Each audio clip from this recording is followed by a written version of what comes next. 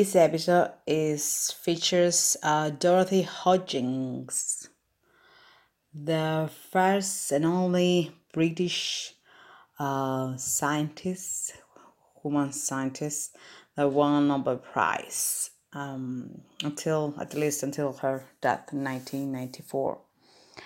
She won the prize in 1964 in chemistry for solving the atomic structure of molecules such as penicillin and insulin using X-ray crystallography. So yeah, that's chemistry.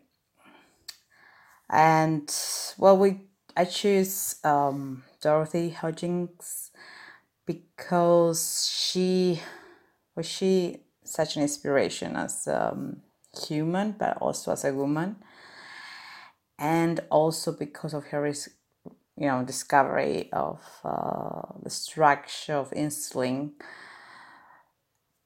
As someone that has in their family a diabetic, can only understand how important that discovery was for my family to discover the structure of insulin, and then that helps other scientists to create treatment and giving insulin to diabetes. So I'm really grateful for her. And that's why this episode is all about her and her discovery and her existence and her inspiration to all women and men, of course. Why not? So, so we're reading her profile in Royal Society. And we're starting by the beginning, of course. How scientist was fused from her from really early stage, really early young age. So she was born in Egypt. Her parents were there. They were in Egypt and then in Sudan. She was this really energetic little girl. Because of her parents, academic parents, she was introduced to subjects including archaeology and botany. So she was really curious and she showed such an interest about them. But she had to move when she was just 10 to England because of her parents' life there. We're going digs all over Egypt and Sudan. So she went to classes in England to this really private school, which this school actually, their science syllabus were extended by the mainstream schools what were taught. So what they did is they introduced the children to practical work. And in chemistry, Dorothy and her classmates were making solutions and that emerged crystals. Dorothy says about this time that she was captured for life, from the beginning, by chemistry and by crystals, and that's why she ended up, earning a Nobel in chemistry because of that early experience in her life. So that's why I guess young minds are very important from the beginning to be introduced to science and things that can cultivate their minds and their curiosity for more. So what she did is that she created this really laboratory in her attic and in the family home, and just she gathered these specimens, natural history specimens. She performed analysis on them, such as garden soil, and with this chemistry set she was given. So she started really early to do the chemistry by herself, and it's no wonder that she went as an undergraduate in Oxford in chemistry. That was back in 1928. So in her fourth year, she went to this project to investigate crystal structure, of course. and to pursue her career in crystallography. After, as a postgraduate, she was accepted in Cambridge, where she gained her PhD in crystallography investigation of steroid crystals. So that's crystal again in her studies, which, well, that's her life work at the end. The whole life were crystals. And it was actually during her PhD that she found out, because of she has these pains in her hands, really painful thing to have, especially in chemistry with the labs. You're using your hands a lot. So she experienced these horrific pains in her joints, and there was swelling and everything. So she went and she found out she had this arthritis, which she found out in her late 20s, and she suffered for the rest of her life with it. Her hands were deformed, and if you see her photos, you see her hands deformed, but she continued to do her work no matter what. So that's actually a really great example that, your disabilities cannot be your obstacles in your life. You can work hard and achieve it. And I'm not talking about the number, I'm talking about, achieving your dreams. So when same year she returned to Oxford for a position there, and that she remained there for most of her working life. So her discoveries, what are they? So what she started was to find out the structure in Oxford of the hormone insulin, and that's why I love it so much.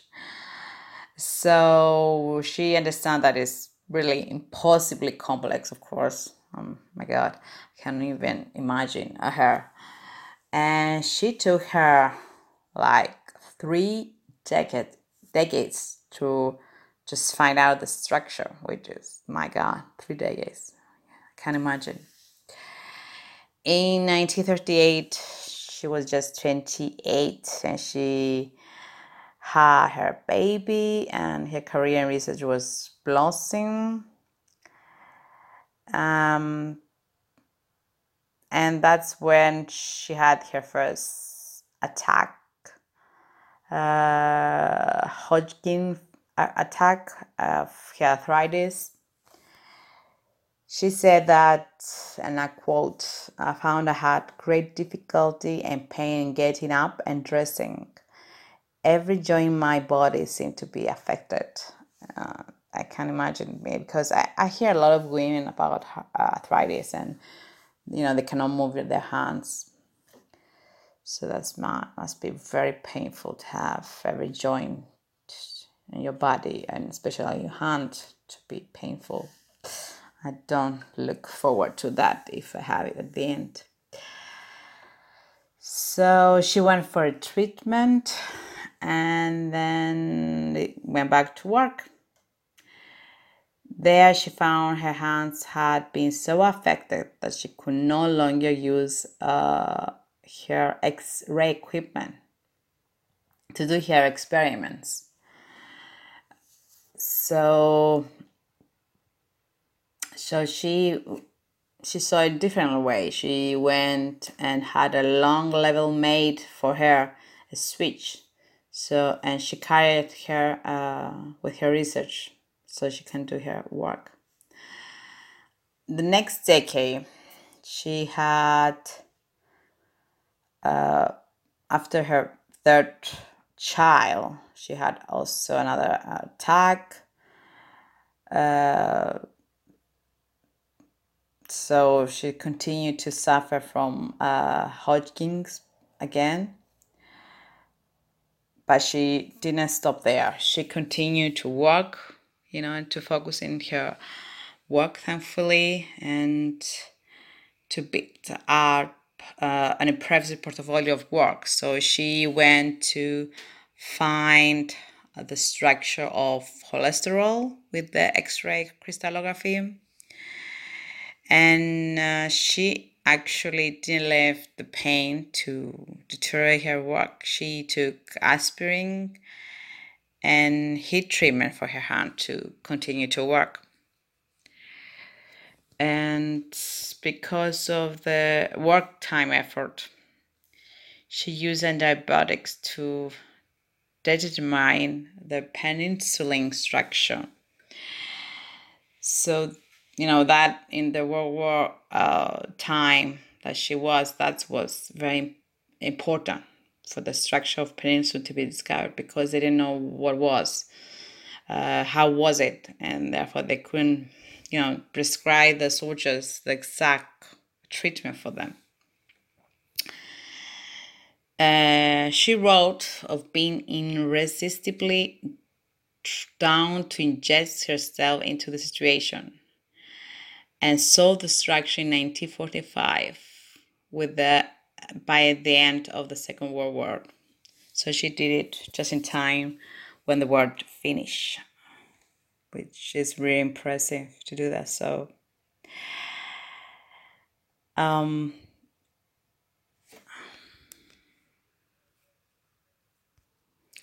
Dorothy also find out the vitamin B12 structure, and in her late 50s, in 1969, she finally found out insulin. Yeah, go Dorothy. But she was really in such pain to do so. Her ankles was swelling so much because of her arthritis that she had to wear slippers while she worked. My God, I can't even imagine. She's like my hero right now, reading all about her. So she remains the only British woman to be awarded a Nobel Prize for Science. I think in 2020, another woman who had British parents won the Nobel, but I'm not sure if it's considered as a British. But anyway, until her death in 1994, for sure she is. She received, as we said before, chemistry with her X-ray techniques. If she found out structure of insulin and penicillin and so many things that make a lot of impact to a lot of people that had those diseases. She's not really known for her achievement, which is really sad. Things like that. When you learn things in university, at least they should say who is behind it. And especially for women, I don't remember ever hearing even one woman in science about her discoveries in the university, and that's really sad. At least in my universities, I'm not sure everywhere else what is happening. Maybe in Britain, because she's the only one won the Nobel Prize, maybe they are, but hopefully they do, actually, at least.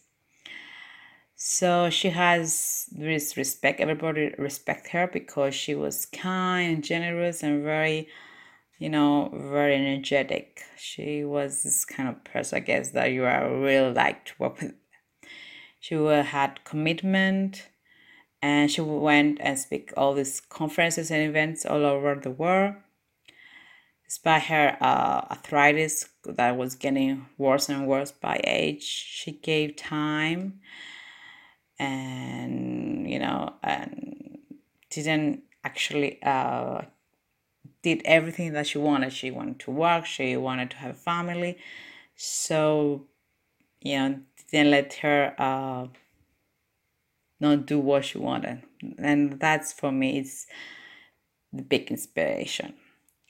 So then she used a wheelchair, so bad arthritis was.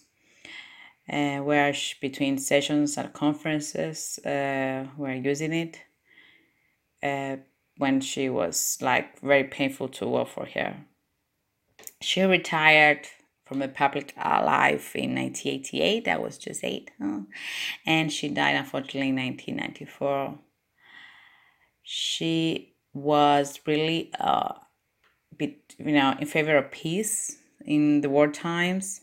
So she traveled and a lot in China, in places in Russia, in the Soviet Union, the former Soviet Union, because she was in favor of peace, which is really rare for scientists to do. I find that really rare. But she was this person, she was really kind and humble and generous. That's what her friends and colleagues are saying about her. One colleague of her specifically says, called Max Perutz. He was a really long time collaborator. She said that she radiated love for chemistry, for family, for friends, for her students, her crystals, and her college. All she had. Her life was combined with a brilliant mind and an iron will to succeed, regardless of her frail and later severe crippled body. There was magic about her person. That is really kind for him to say, but it must be true because everybody is saying about her. So Dorothy Hopkins is the only British woman winning a Nobel. She won in chemistry, and for me, what inspires me about her is her will to work, not just work, not achieving, except achieving, the ultimate great thing about a scientist to win a Nobel Prize, but is, to experience so much pain physically, but continue to want things for your life and achieve them and achieving them. And that's for me makes a huge difference how I see her. And not only that she discovered insulin, and that inspires me also, and I find it fascinating for her that it's a woman behind insulin discovery, but also her great will, her iron will to, just to thrive as a person, as a scientist, as a mother, everything about her. So thank you for being with me with Dorothy Hodgins and her discoveries and her influence in the world. We should celebrate her more. She should be more known to everybody, and that's what we're trying to do with this episode. Thank you for being with me with another episode of Her Impact, and I'll see you next time.